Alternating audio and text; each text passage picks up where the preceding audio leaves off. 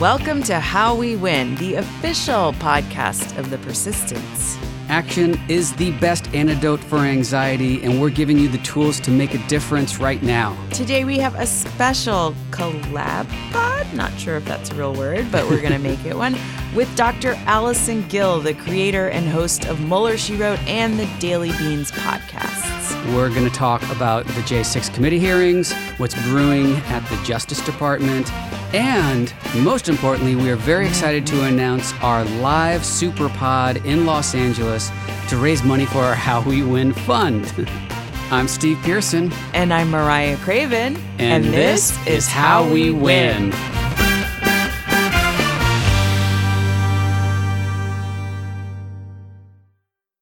Yeah.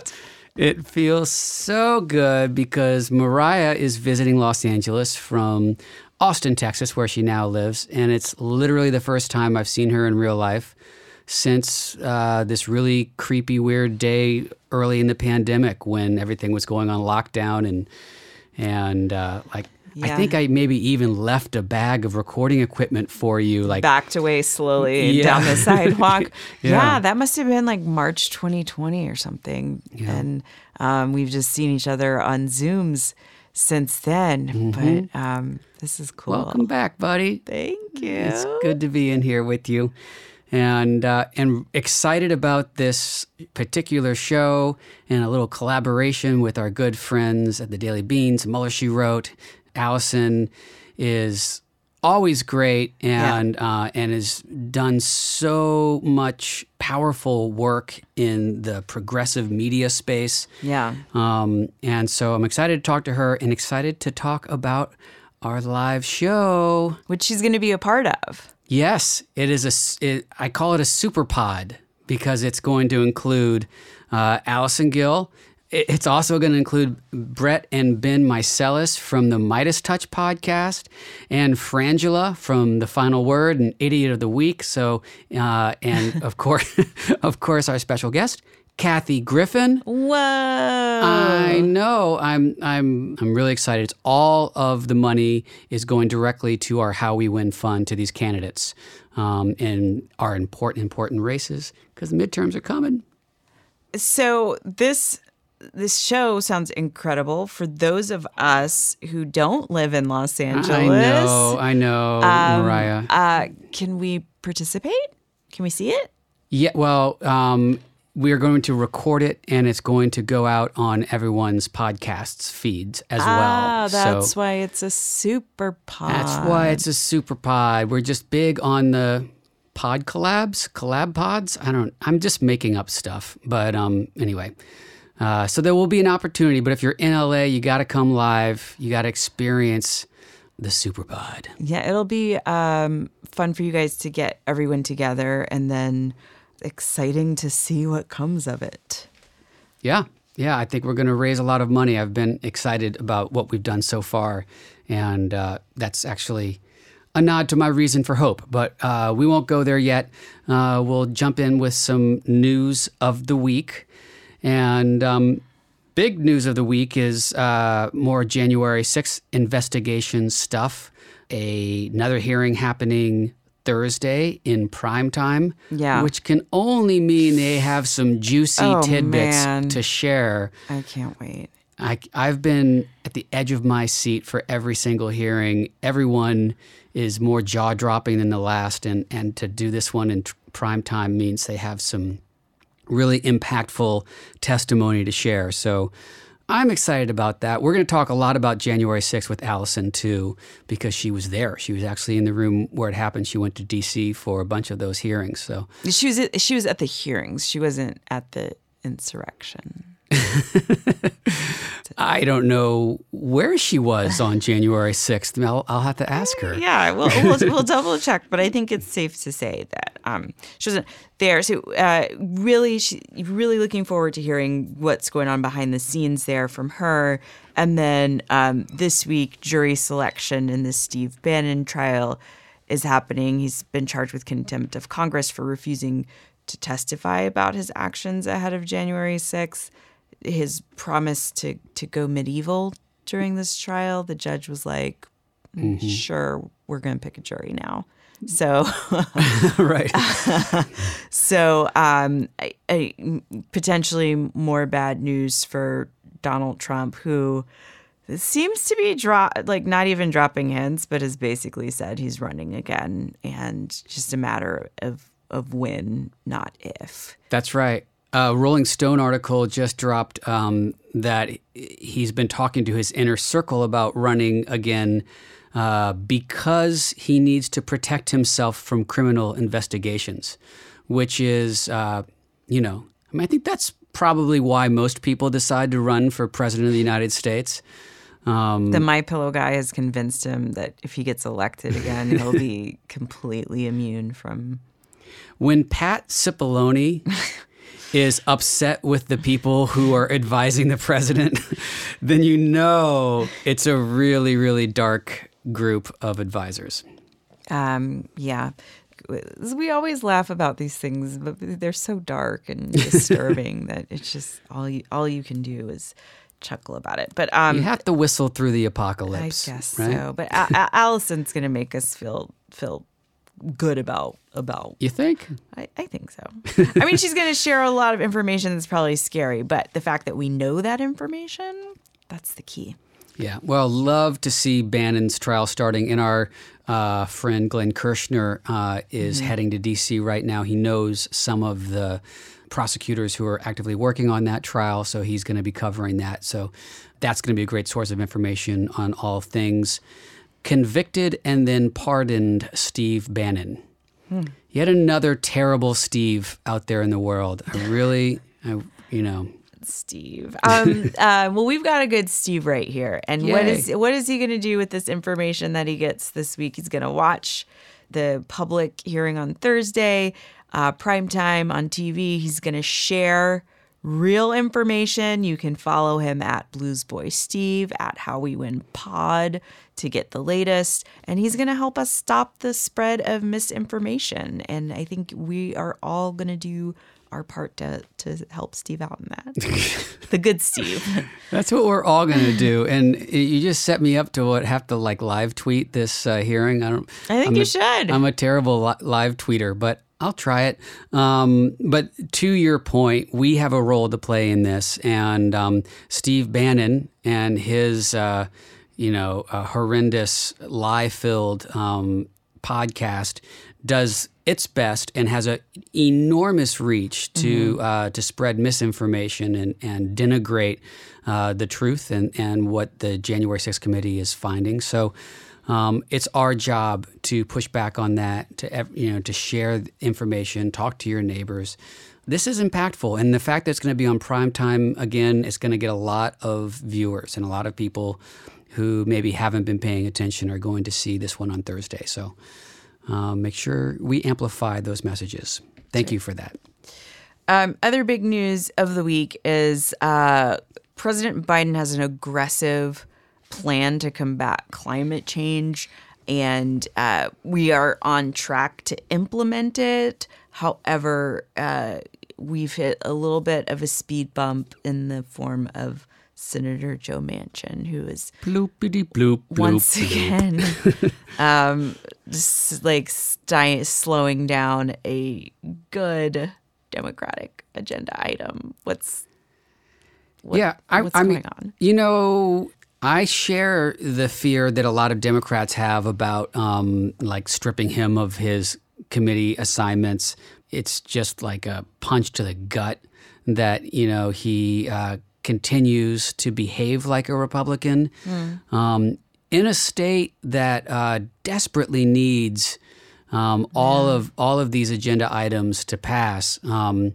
He takes so much money from fossil fuel companies and his own coal interests. Manchin just keeps being Manchin, even though we don't want him to be Manchin. I don't want what's his face, the turtle, the Russian asset. I'm blanking on his name. Mitch McConnell? Thank you, Mitch McConnell. I know who you're talking about. I don't want him to take back over the Senate. None of us do.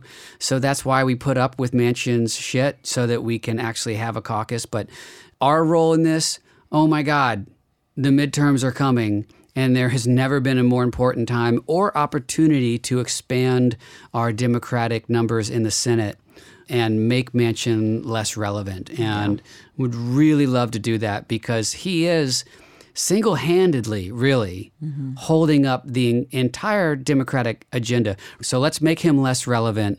Let's make sure we elect more people to the Senate and hold on to the House. Right now, the polling is showing that it's actually the Senate favors us a little bit, but it's still tenuous for us to hold on to the House. So we have to make sure we don't lose our focus on both of those things at the same time.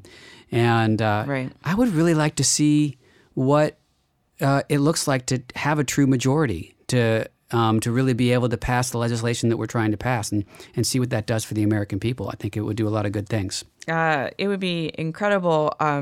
President Biden is going to, I believe, issue an executive order to help mitigate some of the damage that Manchin has done with regards to climate, the climate change pieces of the legislation that he put a stop to. But really, if we have the majority, we can pass these laws that, the next person in office can't quickly reverse because they were only in an executive order. Right. So, yes, hold the House, expand the Senate. That's the most important thing that we can do through volunteering and donating and all that good stuff. So donating to the How We Win Fund, which includes Senate candidates and it includes House of Representative candidates. It includes some gubernatorial races, state houses that are important, very, very important to making sure that free and fair elections happen and results aren't overturned by Republican-controlled state houses, which unfortunately is a legitimate concern. So. Okay, so we have our marching orders. Lots to do this week, but we have one more item on the to-do list. I mean, we've already talked about it a little bit. But if you're in LA, or you can get yourself to LA in August, on August 22nd. Right. Then we want to see you at this incredible SuperPod MSW How We Win fundraiser live show that's going to be in Los Angeles with Kathy Griffin, and more guests may join us. You never know who's going to pop in. The Midas Touch guys are going to be there. Frangela. I am so excited about this show. I've been wanting to do a live show for a long time, and the group of fellow compatriots in the progressive podcast universe that are doing this with us has just blown me away, exceeded my expectations for what we could do. So it's going to be a great show. Most importantly, as we have said, we are raising money for the How We Win Fund through this. And all of the ticket proceeds go directly to that fund. So we'll have a link in our show notes for you to buy tickets. And if you can't make it to LA, sadly, like Mariah, if you're unable to be there, there's still an opportunity, of course, to donate to the How We Win Fund. And there'll be a link in our show notes to that. Or you could go to swingleft.org/fundraise/howwewin to donate directly to that fund. I'll probably still get some tickets and give them to friends here. Oh, look at that. Nice. Okay, great. Now it is time for our reasons for hope. Steve, what's your reason for hope this week? My reason for hope is the response we've already gotten from our live show announcement. We announced it a few days ago on Twitter, and it really blew up. People are super excited about it. We've already sold a bunch of tickets. And so I'm very grateful for that. I'm grateful for people's reaction and hopeful because I just see people stepping up right now in a big way. It's great to see more people out there volunteering. It's great to see more donations coming into the fund and such enthusiasm for this show. So that's giving me a lot of hope. A great reason for hope. My reason for hope this week is that a new mental health hotline went live a couple of days ago, 988. This is the equivalent of, if you have an emergency, you dial 911.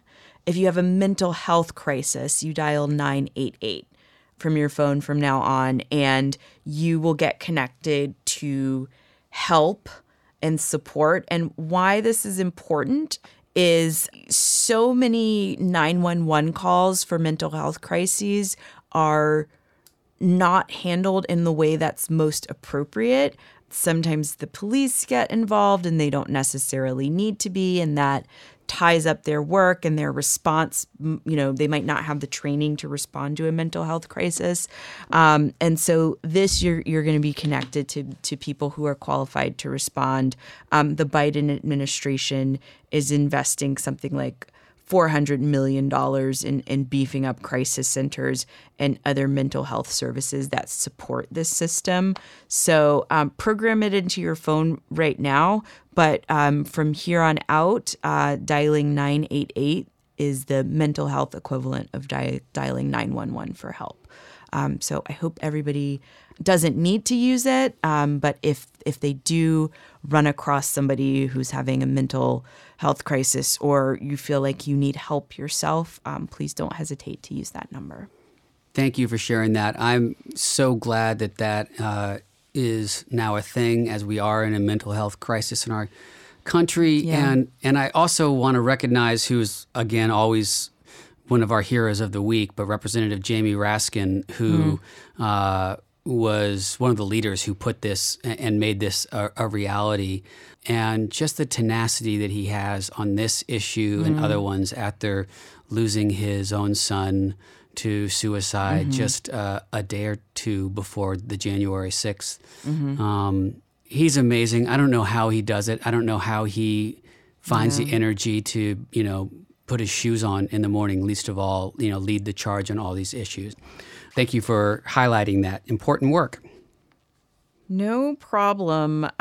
Next up, we're going to hear from Allison Gill. She's got all the inside scoop on what's going on with the January 6th committee investigation and the hearings, and she'll really get us excited about this Thursday night primetime live hearing. So stick around.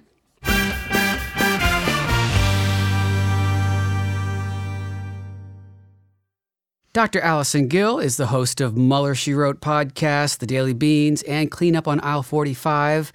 She has previously worked at the U.S. Department of Veterans Affairs, where she was wrongfully terminated by the Trump administration. Now she's also the force behind MSW Media and their spectacular lineup of podcasts, of which we are one, of course. Allison, thanks so much for joining today. Hey, thanks for having me. How are you? I'm great. I'm excited for all the things that we collaborate on, especially the live show. We're going to talk about that in a little bit, but I can't wait to be in L.A. Doing this shticky politics stuff in front of an audience. But first, I want to talk about the J6 committee hearings with you. You were in D.C. for the first round of those committee hearings. We've all been on the edge of our seats watching these from home. What was it like being in the actual room? There's a lot, because I watched the first two at home, and then I was in the room for the second two. And there's a lot that you don't get to hear and see when you're at home. There's a lot of comments from the gallery. There's a lot of gasps and reaction that doesn't come across when you're watching it on television. For example, some of the things that Shay Moss and Ruby Freeman were testifying about with the danger that they've been in as, Georgia election workers after Rudy and Donald personally went after them by name over and over again, sent a Kanye publicist to try to, intimidate them, basically, and say, you've got 48 hours to say that there's fraud or you could get hurt.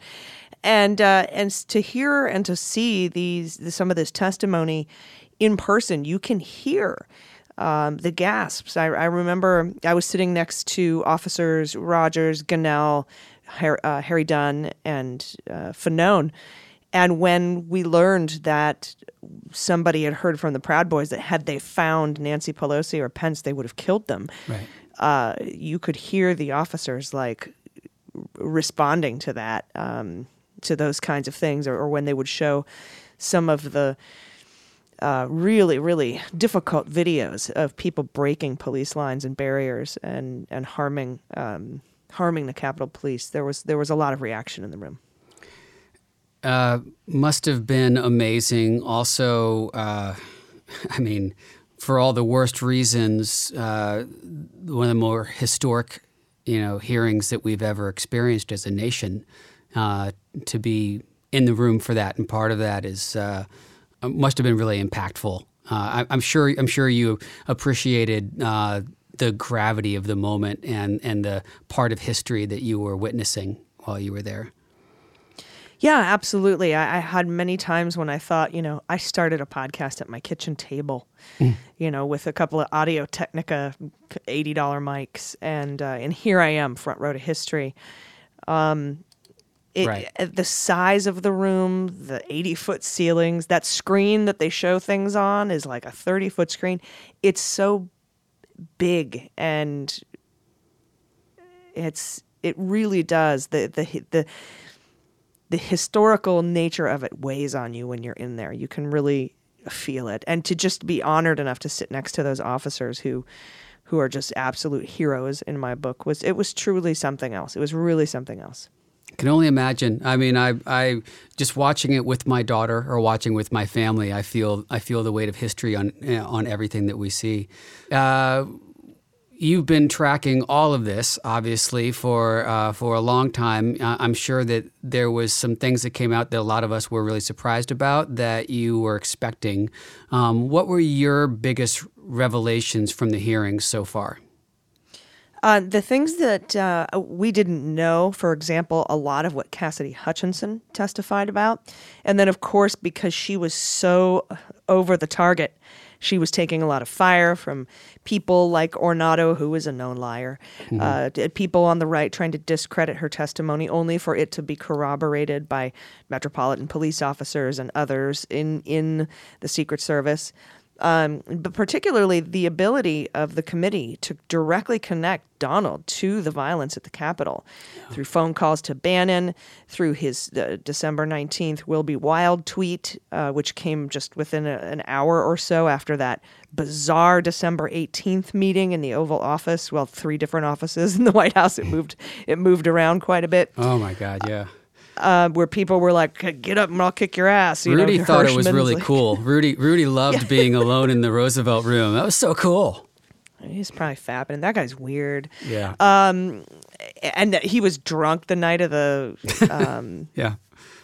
Which wasn't really surprising. The night of the election wasn't really surprising, but it was just interesting that they mentioned it, so a few times to really drive the point home.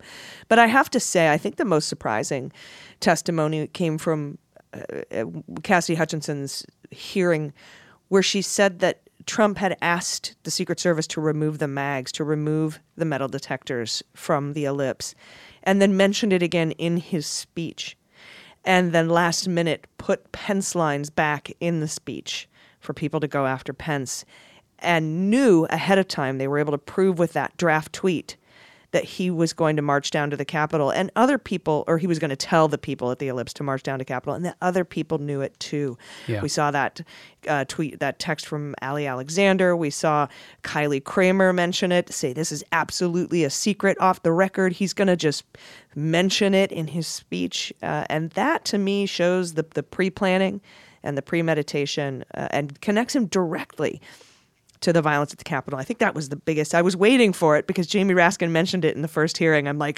they've got it. They've got the connection. What is it? And we finally learned about it. Yeah, it's every hearing seems more damning than the last, and now we've got a primetime hearing, which can only mean that they have their most damning revelations yet. We're expecting to hear more on Thursday about what Trump was doing that day. What are you expecting to hear? Yeah, a lot of people have been watching these. As we know, it's been getting record ratings. I think 13 million for the Cassidy Hutchinson. And, you have to keep in mind, America's Got Talent got like 5 million. The National Hockey League Game 7 final for the Stanley Cup got about 4 million. Let's not pretend we really care about hockey here in this country. But I mean, these are serious numbers. Of course, the right wing's like, there's 330 million people in America. That's 2%. That's lame. And you're like, oh, whatever. Okay. And now we see the most recent Ipsos poll that 63% of people think that the hearings are important, and the biggest rise is among independents, and that's just in the last month, 8% up, which is huge. And so, this primetime hearing is going to be covering the 187 minutes of Trump not doing anything, and that's important. Not so much from a criminal standpoint, because like Hutchinson's testimony and some of the other testimony has been really important from a criminal standpoint. The Eastman stuff, the Department of Justice stuff, for a criminal standpoint. This is going to be more for a court of public opinion standpoint, because doing nothing while the rioters were attacking, the ones that you sent, that you were hoping would be armed, that you knew about in advance, and doing nothing and actually being gleeful about it, is a violation of the oath of office of president. Right. And that's an impeachable offense. It might not necessarily be illegal. It's a high crime, but it's not maybe a crime, right? Unless you can prove some sort of negligent manslaughter, which I think Barb McQuade was possibly talking about, but that not so much about him doing nothing, but about him actually doing something, inciting them to go do that, yeah. And so that's going to be really, really important for the court of public opinion, that he just absolutely failed to execute his oath of office. And I think that's also important. He wants to throw his hat in the ring again. And of course, he says he wants to declare his candidacy before the midterms, which I'm all for. Yeah. Hell, do it. But now the interesting thing is that his lawyers are flipping out. They think, Rolling Stone has done some reporting. That his lawyers think that Meadows is going to be indicted, and they want to make him the fall guy, and they want Trump to run for office again, because it complicates, as if you become a candidate for president, it can complicate a criminal indictment. It just makes the decision, it just puts another variable in the decision, prosecutorial discretion wise, for whether or not you're going to indict him. I think they should, no matter what. I don't care. Yeah. And they're scrambling, trying to game out what to do, because they think Trump is going to be indicted. And I have to say, his lawyers would know best, because Donald is paying at least a dozen witnesses for their lawyers. He's paying for their lawyers so that they can get transcripts and information from interviews back to Donald Trump.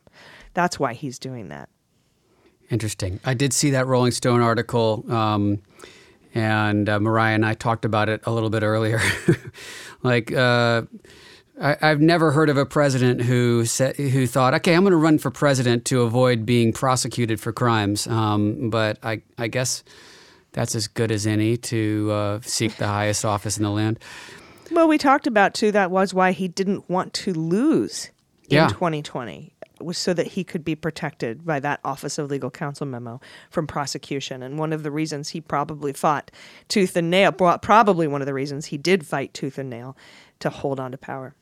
Well, you've been, at least on Twitter and in my conversations with you, fairly patient with the methodical approach the Justice Department is taking.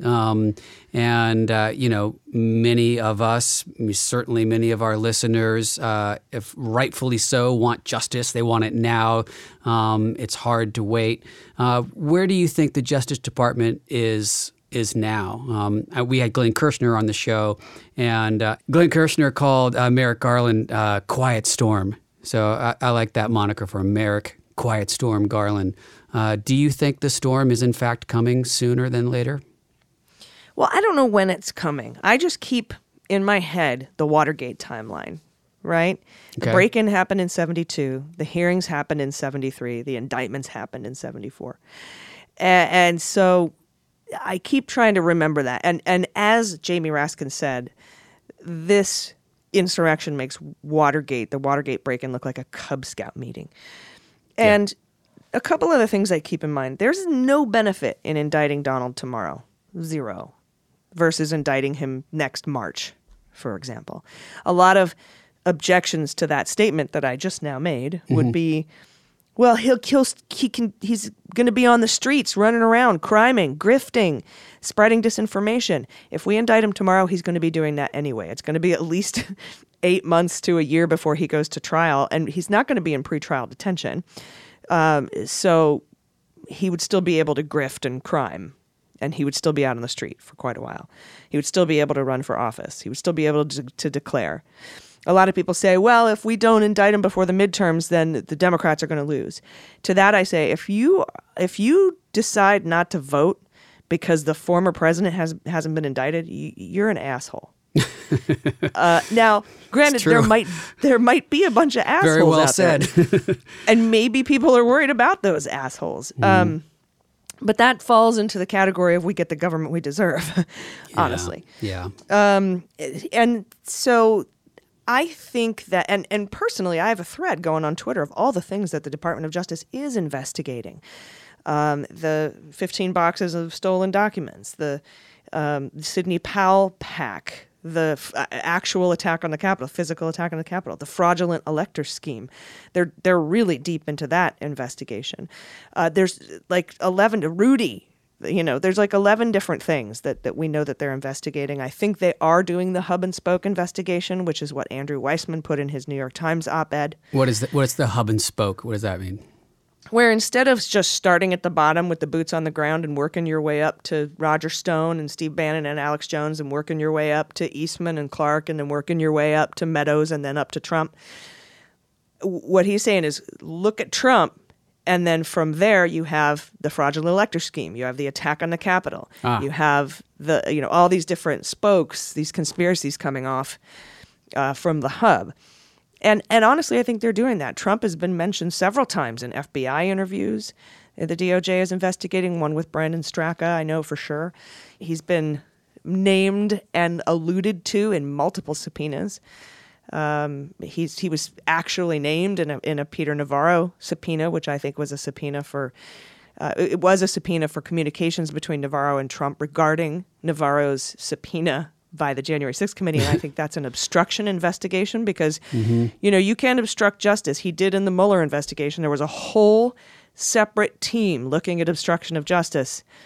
And the committee is not a judicial proceeding, but it is a congressional investigation, and that's called obstruction of Congress, which is like obstruction of justice, but for Congress. So I think that there's a lot of different, the fact that they're looking at Sidney Powell and the funding, the fact that they're looking at the fraudulent elector scheme, the fact that they're looking at the attack on the Capitol, and mention his tweet, his December 19th tweet, several times in several indictments of Proud Boys and Oath Keepers. I think they're looking at it's all, I think that it shows the boxes of documents. I think it shows that they are doing a hub and spoke investigation. None of us really know. That's the whole thing that sucks. Yeah. And I do wish, here's what I do wish. I wish the Department of Justice would just come out and say, we are investigating Donald Trump for the overthrowing the 2020 election and for obstruction of justice. They can do that. It's not usually advised, but there's circumstances in which they can do it. It's in the manual. It's in the Justice Manual. If there's a huge public need to know. And also, the argument against not announcing investigations is, well, you don't want to tip the people off so that they can flee or destroy evidence. I don't think it would come as a surprise to Donald Trump for him to know that he was under investigation. His lawyers know. He's already destroyed all the evidence that he can think of destroying if the FBI hasn't grabbed it already. His lawyers aren't going to be like, oh shit, we had no clue, and then run around like the Keystone Cops. They know. Rolling Stone told us they know, and they're prepping for it. So I wish that announcement would be made because I think that it would allay a lot of concern. It would make my job easier. That's for sure. Well, it makes a lot of sense too. I mean, that has to be the next step. I think I agree with you, especially coming off of these public hearings, because, as you said, the public is going to want next step answers. Like, okay, where do we go from here? They have laid out such a clear case of all the criming. That's the point of the committee, right? Is to get the American people to be like, indict Trump. Yeah. So that when the Department of Justice does, there's not a big, huge political backlash. That's one of the points of the January 6th committee. Yeah, great point. And it's just so much fun stuff to watch right now, too. Steve Bannon's jury selection has started. I was a little disappointed this morning. First of all, he showed up. I thought for sure there was going to be some gout or some COVID or something in the Bannon trial. And Gout. a game I like to call Quantas Camisas, which is guess how many shirts Bannon is going to be wearing. How many? And he was Did you he see? was only wearing 2 shirts and a jacket. He had a suit jacket on. That's like more baller than Jim Jordan. I mean, I was like, okay, Wow. he's dressing up for this. I was a little shocked and kind of disappointed because I thought for sure my bingo card had him coming down with some sort of sickness. But That's fancy. Did he get I haven't seen it yet. Did he get a haircut? Did he shave at all? Or it was combed back, and it kind of reminded me of, remember in Raising Arizona, where they're after they've crawled through 100 yards of shit and then go to the gas station bathroom and put the Brill all cream the in their hair. pomade in their hair? Yeah. That's kind of what I was reminded of. Well, I'm sure he looked ruddy and handsome as always. We'll see what happens there. I'm so excited about our live show. Yes. Let's talk about that because you broke the news on Twitter a couple of days ago, and we are getting together live at Largo on August 22nd with our friends from the Midas Touch podcast, with Frangela, and with the great Kathy Griffin. When was the last time you did a live podcast, Allison? Boston, December 2019. Wow. And then 3 months later, we were in lockdown. 2019, we did, I think, like 14 cities. And it was some of the best. It's not a money-making venture, anyone who's looking to go on tour. But it is seriously one of the funnest things I've ever done in my life. And I can't wait to see all of the listeners live in the audience. And also the coolest thing, Kathy Griffin has agreed to come out and have a discussion about the midterms because this is so amazing because every single dollar of ticket sales is going to the How We Win Fund. And I'm so excited about this. Tell everybody about the How We Win Fund. Yeah, well... And everyone, by the way, is like, who's How We Win? Right. Yeah, exactly. And I'm thrilled. I've been wanting to put together a live show and a live podcast for this fund. And this lineup has far exceeded my expectations. I'm so grateful to you and everyone else who's participating in it. And yes, 100% of the money is going directly to the candidates that need it the most. What I love about the How We Win Fund is our friends at Swing Left help choose the political targeting on this. So there's 10 different recipients of this money.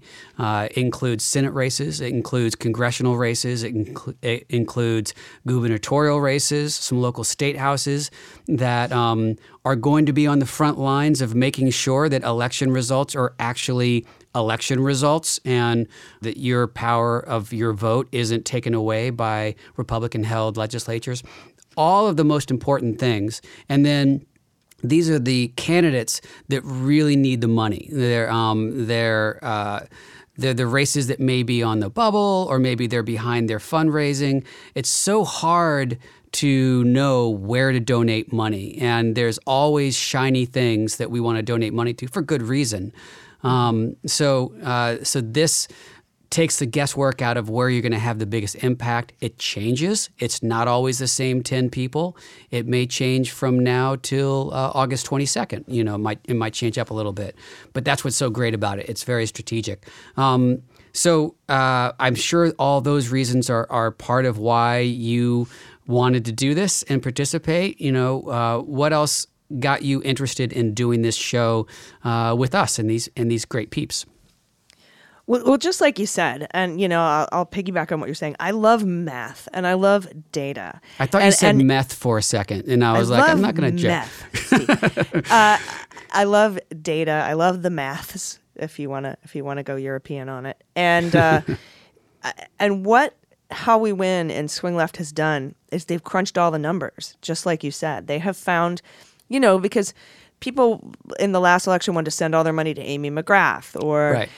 Somebody who's got a $90 million war chest and doesn't need another dime, while there are winnable races that aren't getting the money, that they need and could, it could go a lot further if sent there. So I love that they're doing the math for us, and that's my number one thing. I love live shows, as you've said. I love you guys. I love Frangela. I love the Midas Touch guys, who I haven't gotten to meet any of you in person because of COVID. I know. And I love Kathy Griffin, and I have gotten to meet her, and she's been an amazing host, having us up at her beautiful home to screen some of these hearings. But honestly, the live interaction with listeners who are plugged in and care, and they'll know what we're talking about.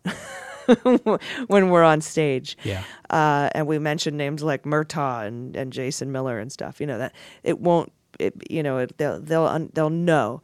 And that community, honestly, is the coolest group of people I have ever known in my life. And to just be there with them and have that communion, that political communion and fundraising is just going to be so energizing, and I think it's going to really lift everyone's spirits because the media is not helping with the way that they're reporting on certain things, and it's like the chicken and the egg. Is Biden's approval rating low because of the media, or is it low and the media reports it, or does the media report it and then it gets low? It's so I just want to get out of all that, get out of our heads, and go out and have an amazingly fun time talking about politics and raising money for the things that we know are important.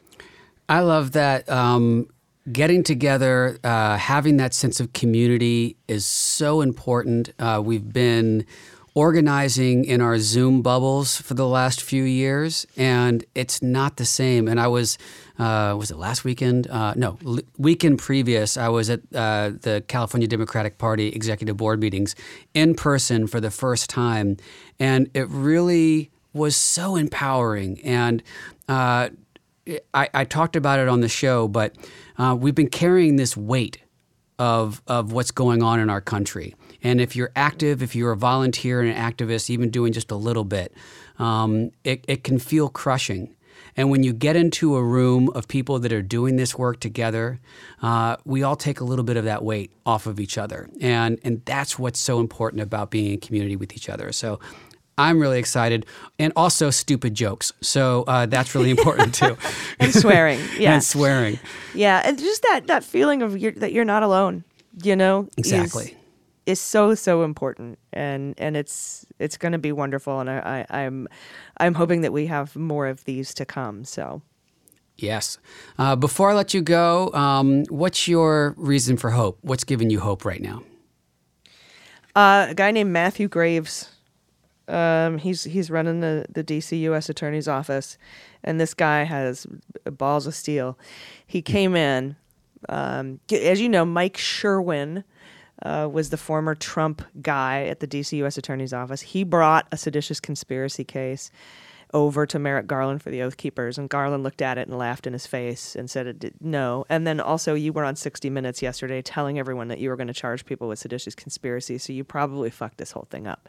So get out of my office and no. And then he was investigated and he resigned before he could be hit with sanctions. And then in November, right, like 6 months later, in comes Matt Graves, and he's like, you know what? No, there is seditious conspiracy here. And people were probably like, we never win seditious conspiracy cases. He's like, I don't care. This is seditious conspiracy. Yeah, but Merrick Garland already said no. He's like, I don't care. This is seditious conspiracy. Went to Merrick Garland, buttoned up the case in a justice miracle, and said, Garland, we're prosecuting for seditious conspiracy. And Garland went, okay, and looked at it and gave it this thumbs up. And he threw those charges out there. To my surprise, I thought they were going to stick with 1512C2, obstructing official proceeding. Then he brings in Wyndham, of all guys, a really great public corruptions guy from Delaware, has him head up the there's different teams that are going on investigating January 6th in the Justice Department, in case people didn't know. And they put him in charge of this other team and looking at the stuff that isn't related to the actual physical attack on the Capitol, the boots on the ground guys. And he's getting it done. When he came into the Department of Justice, there was a lot of pushback saying, I don't think we have enough to get Trump. And he said, yes, we do. Yes, we do. And so he kept pushing, and he's investigating, and these guys have the fortitude to get this done and do the right thing and indict people all the way up, including Donald Trump. That brings me hope, along with the community that we just talked about. Well, if the Justice Department is bringing you hope right now, then that's bringing me a lot of hope right now too. I love hearing all of those words. I love hearing all of your words all the time, Allison. Thank you so much for joining How We Win and being such a good, there is nothing more important than amplifying all of our progressive truth tellers right now. And you're doing that with MSW Media and all the great podcasts that are, helping to drown out the lies. Steve Bannon's busy. He can't record his podcast right now, but the Steve Bannons of the world who take up way too much of this playing field in media, not progressive media, but in media in general. So thank you for all you do. Thanks for being here. And I'll talk to you before then, but I'll see you on August 22nd. Yes, you will. And thanks to you for the How We Win podcast and the How We Win Fund. It's going to be amazing. And I'm looking forward to this because we're going to make a huge dent. We're going to make a huge, huge dent.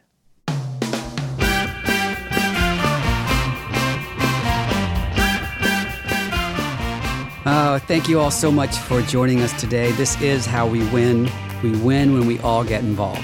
We want to hear from you. Send us an email at hello@howwewinpod.com or tweet to us at bluesboysteve and at Mariah_Craven. Make sure you follow, rate, and review on Apple or wherever you get your pods. Share us with your friends and family. Help us build this community and share our live show with them, share our fun with them. This is How We Win. Thanks for being here, and we will be back with more next Wednesday.